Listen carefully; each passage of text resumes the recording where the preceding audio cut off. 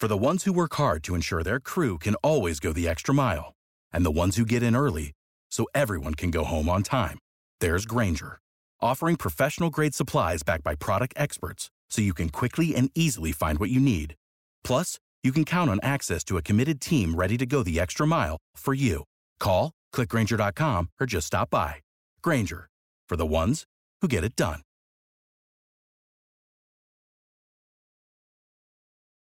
Every team, every topic, everywhere. This is Believe. Support for this podcast is provided by Subchuck Law. Revolution Recap thanks Subchuck Law for their support of our show, local independent media, and their mission of bringing unbiased truth.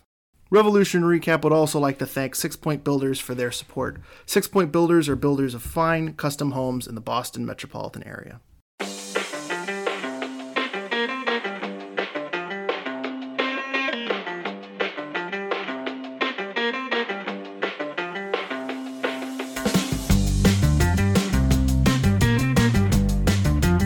Welcome to a special episode of Revolution Recap. We've got an interview today with former Revolution defender Francis Okaroh, who was a two-time New England Revolution Defender of the Year, played for the Revs during their inaugural season, and won an MLS Cup with the Chicago Fire, as well as a U.S. Open Cup with the Chicago Fire. He is now the head coach of the Emmanuel College women's soccer team. I'm Sean Donahue, and on the interview, I'm joined by my co-host, Greg Johnstone. Before we jump into that interview, I wanted to quickly shout out to our sponsor, BetOnline. BetOnline is your number one source for all your betting needs. Get the latest odds, lines, and matchup reports for baseball, boxing, golf, and more. BetOnline continues to be the fastest and easiest way to place your wagers, including live betting and your favorite casino and card games available to play right from your phone. Head to the website or use your mobile device to sign up today and get in on the action. Remember to use promo code BELIEVE, that's BLEAV, for your 50% welcome bonus on your first deposit. BetOnline, where the game starts. Also, quickly wanted to mention Okaroh Kits, where you can get unique vintage jerseys, and you can save 15% off those by using code REVSRECAP at checkout. That's REVSRECAP at checkout at Okaroh Kits to get unique vintage soccer jerseys. One other quick mention, I want to mention our friends at the New England Rebellion. The Rebellion is hosting a foot golf tournament with a portion of the proceeds going to breast cancer awareness on October 7th, and you can sign up for that now. There's only a few spots remaining, but check out their website at anyrebellion.org and check them out on Twitter at anyrebellion. Also, of course, as always, check out our friends at the Blazing Musket for the best Revs coverage. And with that, we'll play the interview. Today, joining us on Revolution Recap, we have two-time New England Revolution Defender of the Year and an MLS Cup and U.S. Open Cup winner with the Chicago Fire, Francis Okaroh. Francis, you're now Emmanuel College women's head soccer coach. How are things going? Things are going great so far. I'm about to start my third year at Emmanuel, so we're excited about upcoming season. Actually, we get together today and start practicing tomorrow. Well, that sounds great, and we'll talk a little bit about your coaching career towards the end of the interview. But we wanted to get some background on you and how you got into soccer. I know originally you are from Nigeria. How did you get into the sport? Did you play soccer growing up? And when did you first come to the United States? I came in 1983. That was the first time I came, and but before I came, I played a lot of soccer in Nigeria. So soccer is like a religion back home. I probably started playing as early as either 3 or 4 years old. Our dad played, and it's a thing to do, in addition to going to school. But football was definitely a priority to most people in Nigeria. Did your dad play professionally? I didn't know your dad played soccer. Where did he play professionally? No, he didn't play professional. Then that day, the highest they played was in Nigeria and the national team. That was it. And our generation, we're the ones that were lucky to come out and play professional in Europe. Gotcha. And you said you came to the United States for college. You went to Boston University in the 80s. How did you decide on coming to the United States and coming to Boston University specifically? Well, I wanted to be a doctor. So New England, obviously, Boston in particular, is the mecca of medical stuff. So it was easy pick for me, easy choice. So I came here to do that, but unfortunately, which I don't regret, I couldn't mix that with football, and missing a lot of practices because of lab and stuff like that. So I had to make a quick decision, but it wasn't a decision. It's just like transferring from here to here. So yeah, I decided just to pick on business, and that's what I did. And at the time you were at Boston University, the North American Soccer League, they folded right while you were there. So it was kind of a downtime for professional soccer in the United States. You obviously had a very successful career at Boston University, but while all that was going on, what were you thinking at the time as far as playing soccer professionally? Was that kind of a thought for you? I know you said you went to become a doctor. Did you have any aspirations about playing professional soccer at that time? Oh yeah, so always was the goal. I when I was in school, I wanted to finish. That was priority one. And then knowing fully well there was no professional league ongoing, the next bet for me was Europe. I was gonna go to Europe. But for me, the way I was brought up, it's one thing at a time. So I had to finish school. And once I finished, the closest to real professional soccer was the indoor league, the MISL, which I was drafted by Cleveland, and I did that for about a year and a half. Indoor wasn't necessarily my bread and butter, my shoot. I didn't like indoor, so I made my way to Europe. What did you not like specifically about the indoor? Was it just the different rules? You just liked kind of the traditional form of the game, or what was it? I'll say all of the above. I mean, the way I played those days, I like to express myself. Indoor doesn't give you that. It's more or less like a hockey thing where you can't stay there past a minute, or you got to come out and shift thing. You don't really establish your rhythm. And so I mean, it's probably good for most people, but it wasn't for me. I needed, if you start a game, an outdoor game, you need about 10, 15 minutes to get warmed up, and then the rest you start going. But that wasn't the same rhythm or pattern when you do indoors. Yeah. So between indoor soccer, you were with Cleveland in 1987, 1988. Yeah. The Revolution obviously didn't start playing until about 8 years later. So talk about your career between Cleveland and the Revs. What did you do in those 8 years to keep playing? I was in Belgium for 5 years of those 8. I came back right before the World Cup started, like early 90s. Came back. I was waiting just in case I get a transfer. I wanted to go to France. But back then, I forgot what they call it.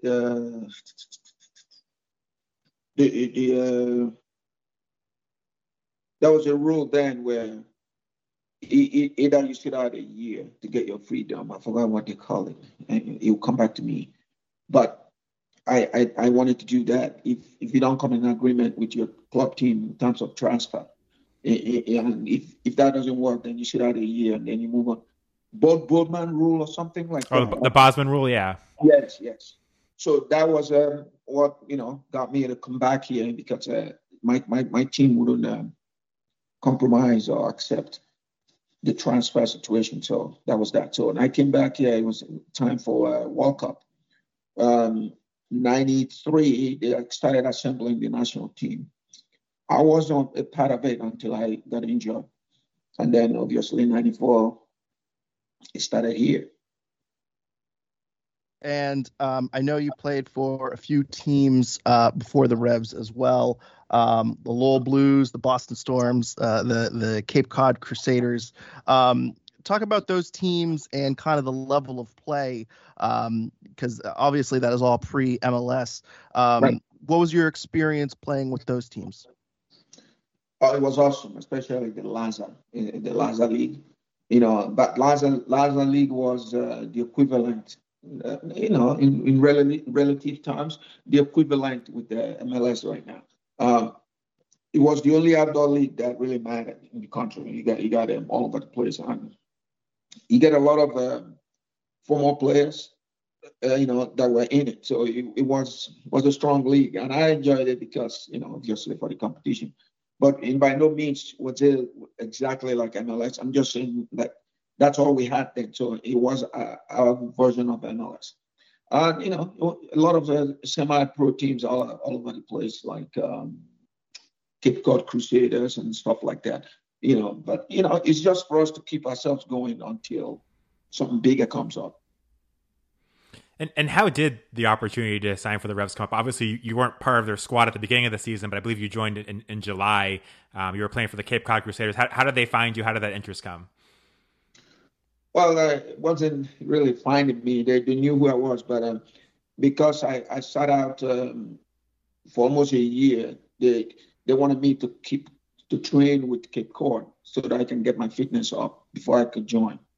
So it was a pre-arrangement that I would do this, and then immediately they test me and say that my fitness is up to par. They bring me in. So that was an easy decision. I knew who was coaching me at that point. I believe his name was Roger, some English guy. So he also knows a thing or two about professional. So he came in and helped me out in terms of training. Obviously I was training and playing games with them, but the goal was as soon as I was ready. Obviously I didn't want to come in and not be able to express myself. So I did what I had to do in terms of getting fit, and playing games. And then I came when I was ready. And luckily, I came in at a good time, and then the rest was history. I have a quick follow-up question on that, because we talked to Ted Chronopoulos a few years ago, and he talked about MLS tryouts, and he kind of described the process as like 2 or 3 days, and no one really knew what was going on, and all the coaches were looking at you. And it sounds like you had kind of a connection, and the Revs always intended on signing you and bringing you in. Did you have to try out for the Revs at all? How did that connection kind of happen? Did you have to go through kind of the MLS tryouts and stuff like that, or how did you get connected with the team?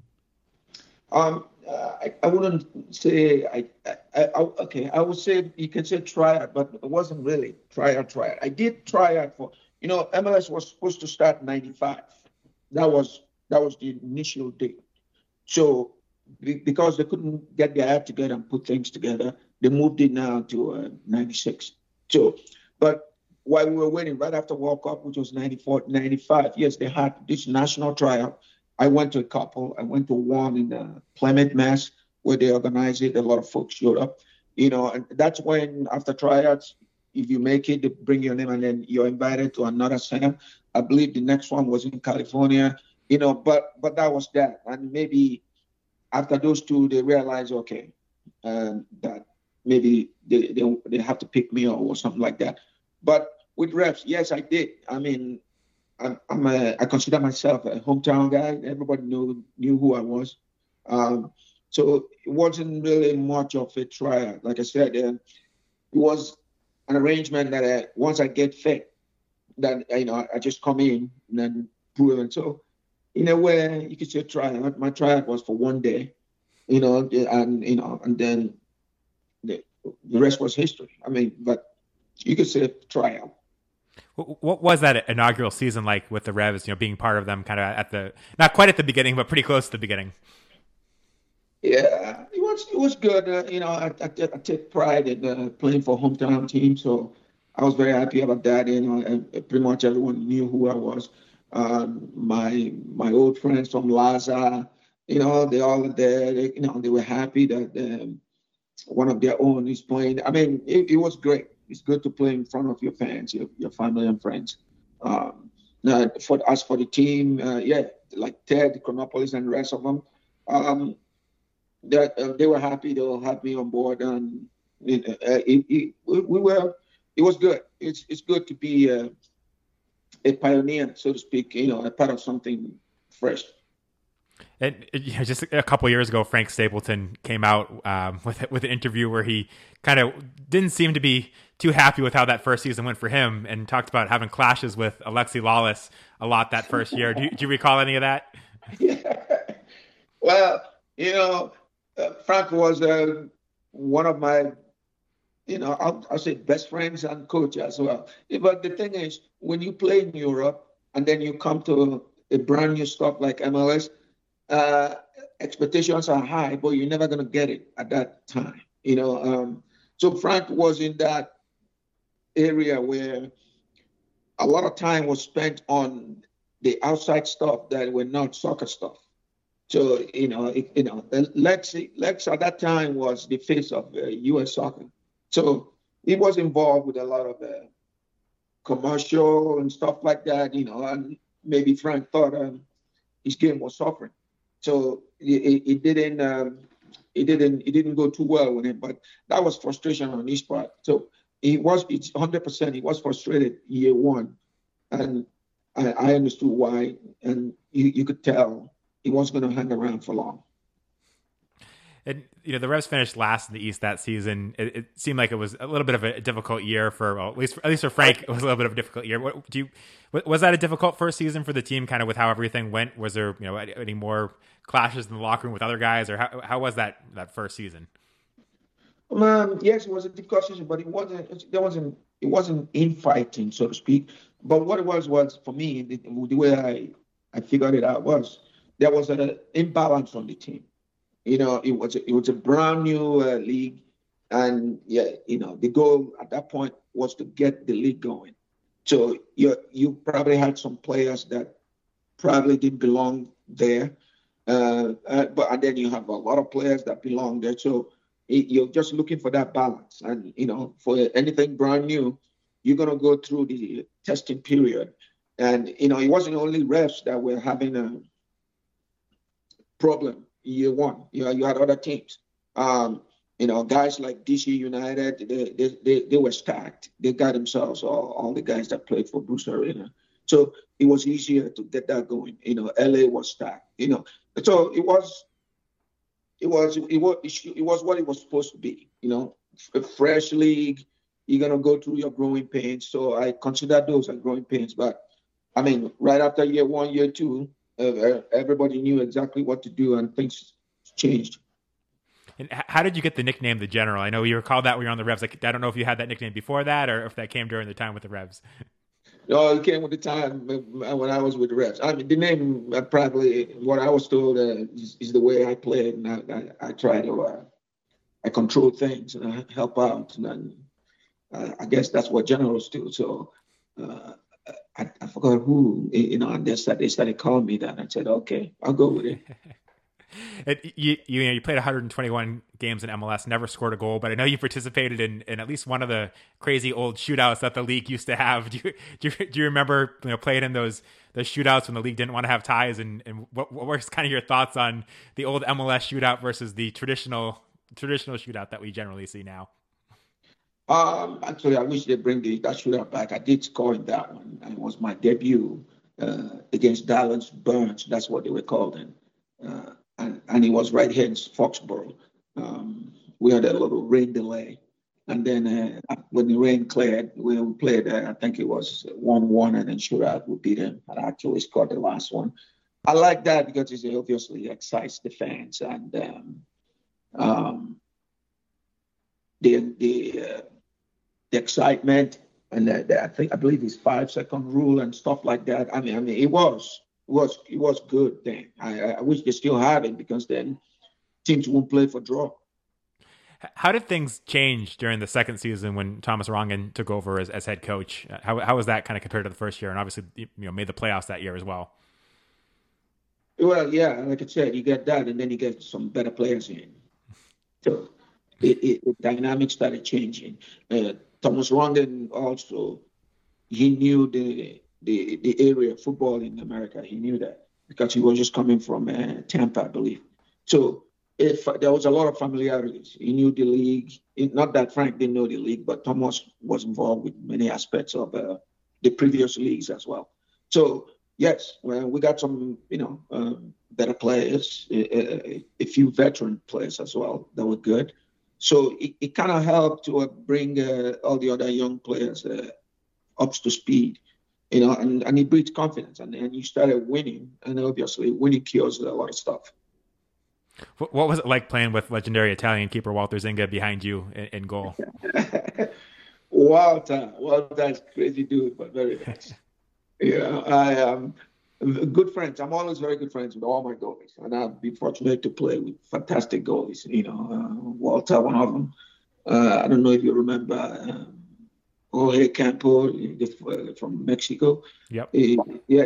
I've had very, very good goals behind me, and I'll consider Walter a very good friend, and we still chat occasionally, and it helps. You start with the back, with a good goalie, very good backs, and then you build your team. So the foundation was there.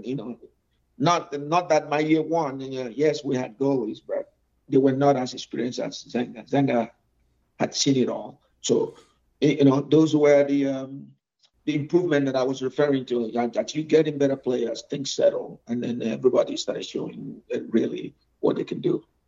And what was it like that season, kind of getting your first taste of the playoffs? I think you got a red card in the second leg, but what was your first taste of the playoffs like? Obviously it's the goal. I wanted to number one, get the hometown to taste that, which was accomplished. The entire atmosphere was clear. Everyone was doing things. We knew that we had a better team, and then we just got to show it. And New England fans, whether good or bad, they're going to support you. So, but we wanted to give them something. I believe that year, even year one and year two, that we had the highest attendance for the league. And so it's a pride thing, and I was very happy to be a part of it. And so hopefully that will help them to forget all they had feelings we had in year one. Were you disappointed at all that your Alexi Lawless was kind of overshadowed you with his reputation, not his play? Where you were probably the best defender on the team, but never earned that All-Star nod when Lawless did. I did earn one All-Star nod, but in fairness, Lawless and I we have a very, very, very, very, very good relationship. He has a very high respect for me, and I do respect him as well. And on the field, players know players. In terms of all the other fancy stuff around, it wasn't a big deal for me. I have the respect of my peers, and I happen to be, if not number one, number two fan of the supporters. So I get joy and pride, and I was recognized for it as well. So at the end of the day,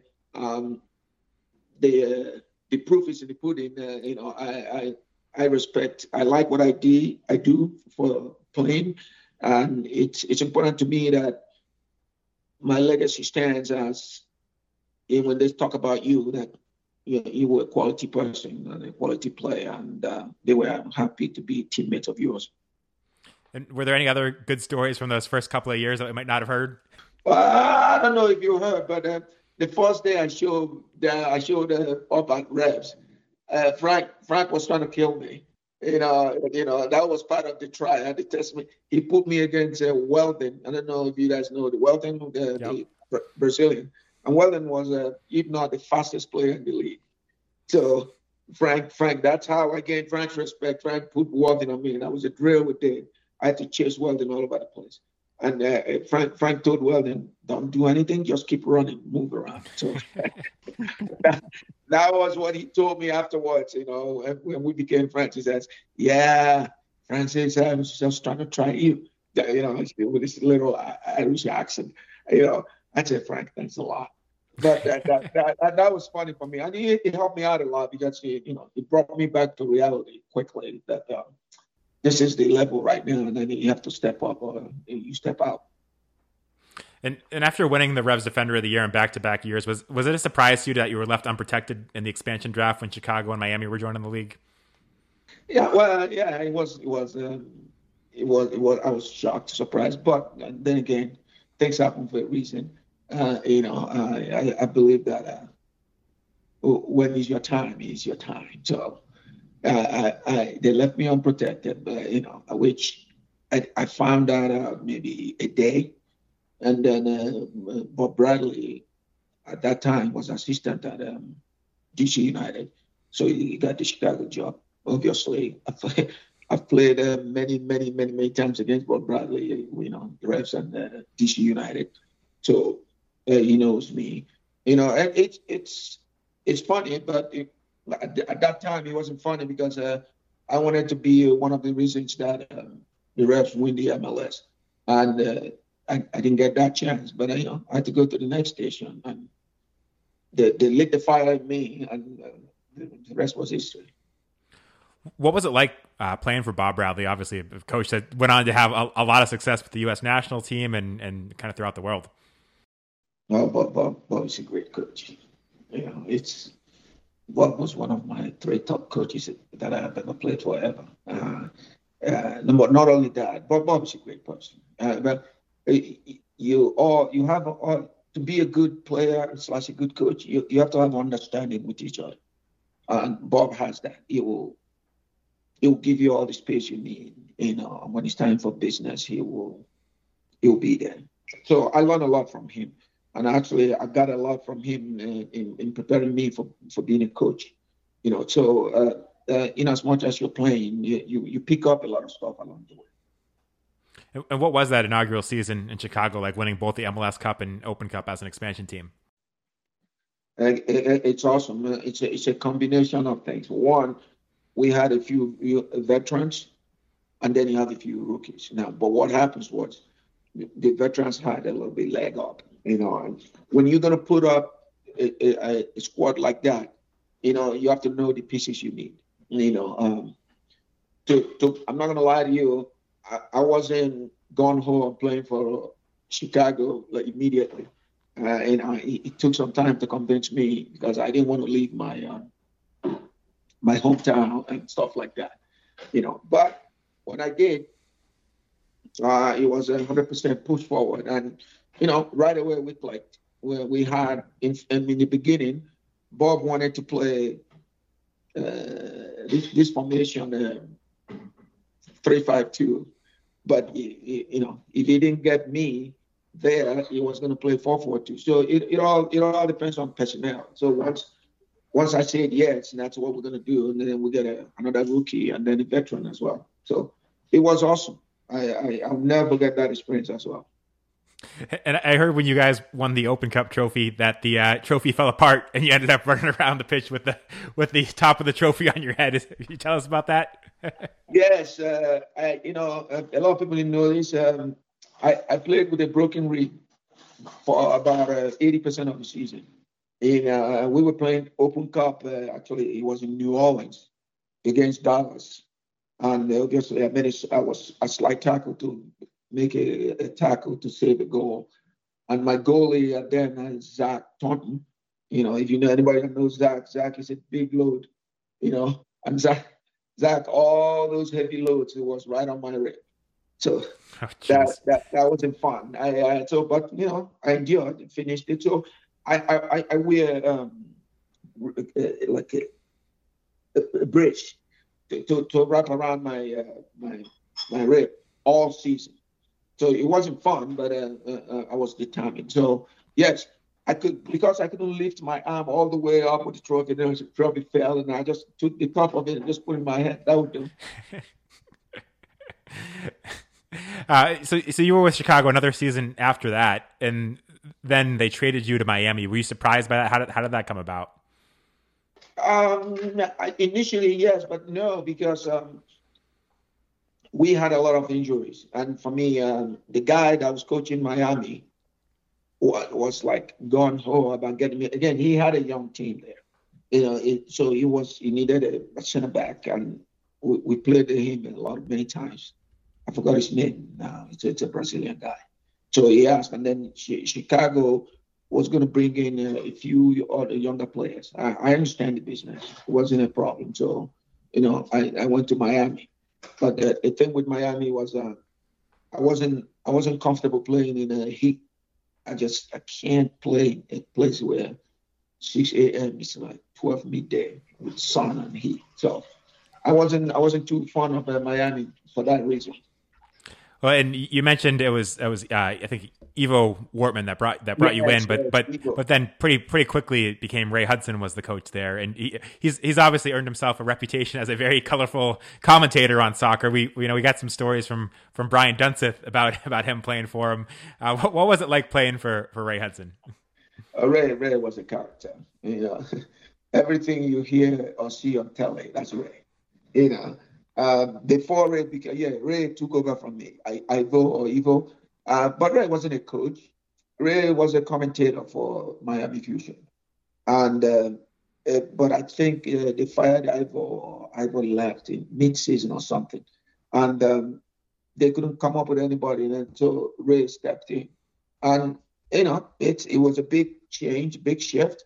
But, Ray knew football, but sometimes you know football, but you can't teach it. So it's either or. But it was what Miami needed at that point, I guess. And then, that's why he didn't stay long, because he knew that wasn't his cup of tea. And for your time there didn't last too long. You were traded, I think you were waived, and then the San Jose Earthquakes, I think, picked you up, and then they traded you to the Metro Stars. But you weren't with the Metro Stars by the time the season started. What happened there? No, actually, I left Miami with mutual consent. I was done with Miami. I didn't want to play anymore. I told them, but I guess they were trying to get compensated or whatever in the draft or situation like that. So they waved into Metro Stars. No, I never went to any of those places. I was done. So you knew at that point that you were done playing? I was done. I needed to come and coach. How did you?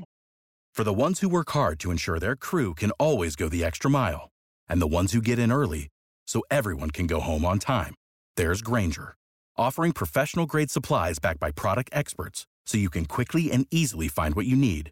Plus, you can count on access to a committed team ready to go the extra mile for you. Call, click Grainger.com, or just stop by. Grainger, for the ones who get it done. Get into coaching. You mentioned you went from playing and you wanted to get coaching. What did you do next? And did you always want to coach when you were playing? It sounds like you thought about that being your next step. Did you always plan on getting into coaching? Yes. I did a lot of coaching when I was playing. That's probably one of the reasons I got the nickname General as well. I love coaching. It's the next step of being a player.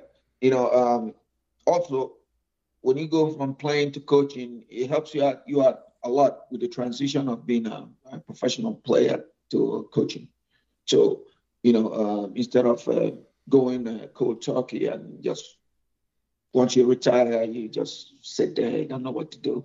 Usually gets people in trouble. So, yes, I enjoy coaching. I think it's another aspect of the game that some of us didn't know existed because you were playing, so focused on playing. But I knew I was going to be coaching.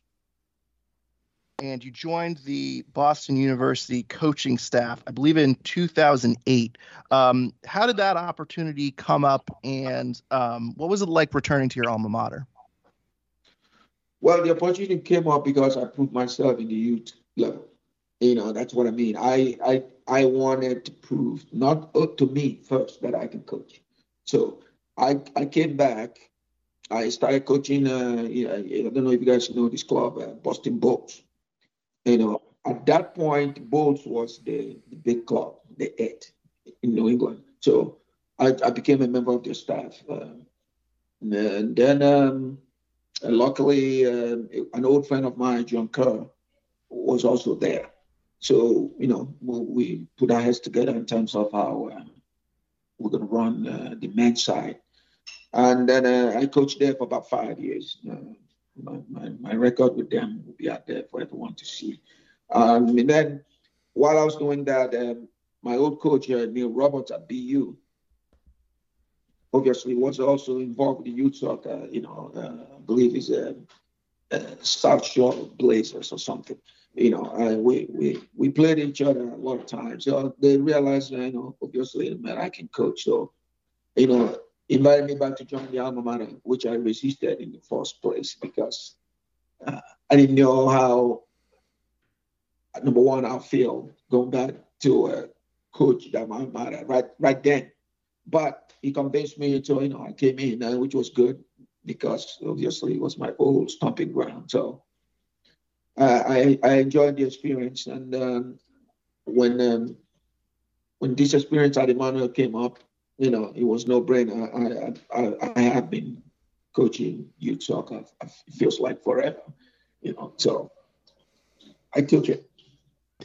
Yeah, and you mentioned you were at BU for a long time, and Yes. now you are currently the women's head coach for Emmanuel College.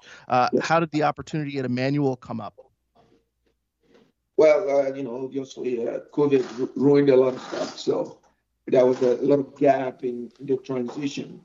Emmanuel came up. Number one, they posted the vacancy. I saw it, and I asked the men's coach there. It's Neil Roberts' son. His name is Dan Roberts. He was coaching there. I said, I asked him what it was like to coach at that school. Of course, he told me all the good stuff. And I said, okay. So, I just put my name in the hat. And then, the next thing I know, they called me in and interviewed me, asked me the good questions, what's your philosophy and all that stuff. And then it was a go. So they offered me the spot. And there was no hesitation for me because I wanted to get back in the game, so to speak, the NCAA game. On number one, and once again to prove myself that prove to me that I can do this. I always like that, those kind of challenges. And then, so far so good. We've done very well, and we're hoping to keep doing it better. Yeah, and I see here on the website, just for context for our listeners, last season you went 13-3-3, including an in-conference record of 9-2-2, finishing third in your conference. So obviously you're making good strides and good improvements. What are your expectations for Emmanuel this season? They're very high. I don't want my opponents to know that we have a high expectation. But yes, we're very high. We need to do better than we did last year. I mean, the goal is to always get better. So we went out there. We got some players that we think can help us. And tomorrow they're going to start showing their stuff. And God willing, no injuries. We should be out there as well. Competing with the best of them. Well, that's great. I have to ask too, do you still follow the Revs and Major League Soccer? And if you do, what are your thoughts about the Revs this season? I got to be honest, I don't follow them a lot, but I've been to quite a few games because I bring I have a youth team here, youth club. It's called FC Blazers. So I bring them to the stadium, it's what they call Revs night, stuff like we get together. So I've done that quite a lot. I just did that in June or July this year. I'm trying to bring my girls, my college girls, I'm trying to bring them over, hopefully this September. I bring them in for them to see the atmosphere. And then in terms of the team, most of the time that we've been there, they won. So I like the fact that they win when I'm there. And the other stuff I don't know. I think the league has gotten better.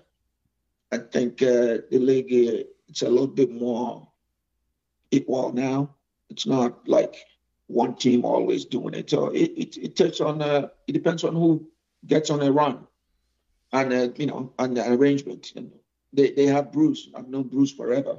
So sooner or later they will get that trophy, which I know everybody in New England wants. I was just about to ask you too, how different do you think Major League Soccer is now from when you played with your time with the Revs and the Fire? You mentioned the parity and you think it's a lot more even, but are there any other major changes with the league that you see when you look at Major League Soccer now? Well, yeah, it's a lot of changes. So, for example, right now you have a lot of teams. Back then, it wasn't, I think it was half of what they had now. But now it's a lot of teams. Now, with that brings in better players, more players, better coaches, more good coaches. So that's why it's a lot balanced. Now, I understand Messi's here. That was not the case back then. You've had many, many people come and transition to, but not to take anything away from my days. My days also had big internationals coming. Each generation will say to you that their generation was the best thing since sliced bread. But for me, I think I'm going to be fair. I think they have more players this day and age than last. But my time, we have a little bit better quality in terms of the maturity of the players. Another thing I'm curious too, because you've coached in college soccer, you played in college soccer, and your career obviously spans different decades. I want to get kind of the same kind of question, but instead of MLS, just youth soccer and college soccer. How much has it changed from when you played in the 80s to currently today? That's a very good question, because I'm in the business right now. It's changed a lot in terms of temperament, right? But way back in the 80s, things you say to them, you can't say now. The players will melt. I think back in the 80s, those players are a little bit more driven because we didn't have the choices. Like for example, in the 80s, we didn't have a professional league. So you had to make do with what you had. Now they got league everywhere, so it's a lot of differences. But now I guess more is better. Choices all over the place. But the disadvantage of that is it makes you not to take things serious. You take things for granted. Players this year and age, I don't know if you guys know the stuff about portal, in NCAAs. If a player doesn't start a game, they transfer. I mean, stuff like that. In the 80s, no, it doesn't work that way. You commit. You got to go fight for it. So that's a lot of differences. But this is where we are right now. So you have to learn as a coach to adjust. So I'm not coaching the way I coached in 2000, early 2000 now. They're different breeds. So you just, I'm in the women game right now. I can't coach them the way I used to coach all my other girls' team. It's a lot different. Interesting. Very interesting. I'm curious too. Obviously, MLS teams too are starting to build their academies too. You mentioned you coach with the Boston Bolts too. Do you see MLS? I know they're trying to basically build their own pipelines from academies to second teams to the first team. Do you think that's a great sign and progress of the sport? What's kind of your thought about MLS kind of going into that space of academies? Oh no, it's a great thing, but that's just the beginning. It's like everybody talks about academy, and they want to tailor it like the academies in Europe, But when you say academy, you have to also back it up with funds, right? And you have to make it available for the ones that can't come in. That's a lot of steps. It's not just saying that you're putting an academy together. Academy is meant to help the full team. I don't see that yet where a team, for example, a team like Revs, I'm just using Revs as an example. A team like Revs will say, oh yeah, we have about 6 kids coming through from the academy. They're going to be in the first team, stuff like that. And then not only bring them up, but you actually give the opportunity to show, stuff like that. Those are the steps that I feel that now that we established the academy, that's great. So what's next? Are we going to develop these kids to give them the opportunity to come through, and then when they come through, so they can perform and then keep the league better, not just to have expansion, but to keep the league better. A very good point. And I think the Revs are kind of at that point too. They have a lot of youth prospects that are up on the first team that are fighting for minutes too. So I do have to ask you too, you mentioned a few minutes ago, you mentioned Messi coming to Major League Soccer. You're a 2-time Revolution Defender of the Year. You're known for your one-on-one defending. How would you guard Messi? How would you shut him down? Well, unfortunately, I've guided somebody that is a little bit better than Messi. His name is Maradona. You know, the thing is, Messi, I don't know if you have a specific way you can defend him. You know, you just, I personally, I think you should be on him before he turns on you. You know, that's what good defenders do. If you let fantastic force turn, you're done. No, so but again, it's not a one man show. It's your team, right? If your team understands it, then you play according to what the coach says. But if it was a one man show, obviously I'll be all over him wherever he goes, and that's probably not realistic because yeah, it's a football game. The other 10 players they got to be doing stuff, but you can't shut him down. Obviously, everyone not saying that, but you can slow him down. Yeah, that question was actually sent in by MLS teams because they're still trying to figure it out. He's on a real heater. No, don't tell them I said that. All right. We'll keep it a secret. Yes. Hey, we got one more question here. We always end with this question, but and I'm curious to see what your answer is because, you know, you've done kind of everything. You've played in Europe. You've played indoor soccer. You've coached the youth levels. You're now coaching at the college levels. What is your favorite soccer memory? It could be a game. It could be a play. It could be a championship. It could be something that happened in the locker room throughout your entire career. What is the one kind of memory of soccer that, is your favorite throughout your career?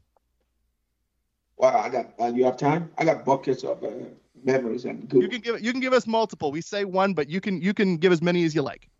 Well, in all the levels that I've been to, I've won. The only thing left right now is for me to win maybe the national title with my girls team right now at Emmanuel. My favorite, I'll start with Emmanuel. Emmanuel wasn't good until we showed up, and now they're very competitive. I go back to winning the MLS Cup. You know, it's not just winning the cup. We won the Open Cup, so we won double. The memories were unbelievable. My first coaching stint in the youth soccer, I won the national championship when it mattered. You know, when you have very, very, very, very good teams. You know, I have produced quite some players for MLS that I coached. On the girls' side, I'm very, very happy that I've coached a lot of girls that are going to have success. You know, in college at BU, the record is there to speak for itself. My only regret for BU, which I say loud and clear, was not winning the national championship for them. And in Nigeria, you know, I played. We've won so many. I mean, football has been real great for me, and I don't take it for granted. That's why in my coaching, that's part of the stuff that people get from me. That I like them to know that you can't take success for granted. That can go out the window very quickly if you don't keep working. So I have had many successes. So it's hard for me to choose one. And then final but not the least, the hometown squad. I am so happy that they didn't forget about me. I hear that when they talk about former MLS, Revs players, that they always remember me. So stuff like that is important to me, that you keep a good legacy and a clean record going. I did have one last thing I wanted to bring back up because I think you mentioned when we talked about Messi, you mentioned that you defended Diego Maradona. When was that? Well, Maradona, my first time of encountering Maradona was in Australia when we did the U17. That was before you or anybody else knew who Maradona was. You know, and he was ridiculous. You know, and then I think Messi kind of tailored his game to Maradona. And they're very, very similar. Very, very, very similar. I think the only difference is that Diego is a little bit more stockier, but he's also a craftsman. So that was that. You know, I caught him fresh when he was out of Argentina, looking to make a name for himself as well. Well, it was so great talking to you. You mentioned that you're still recognized by the Revolution. I should note that we did a Revolution Best 11, I think 13 years ago when I was running New England Soccer Today, and we interviewed the local media, and you made the Revolution all-time Best 11 back then. So you certainly are well remembered in the Revolution history. We really appreciate you taking the time today. Hope you have a lot of success with Emmanuel College women's soccer this year. Thanks so much, Francis. Thank you, guys. I really appreciate the opportunity to chat with you guys. And good luck in all you do. And then I'll talk to you guys soon. For the ones who work hard to ensure their crew can always go the extra mile, and the ones who get in early so everyone can go home on time, there's Grainger, offering professional-grade supplies backed by product experts so you can quickly and easily find what you need. Plus, you can count on access to a committed team ready to go the extra mile for you. Call, click Grainger.com, or just stop by. Grainger, for the ones who get it done.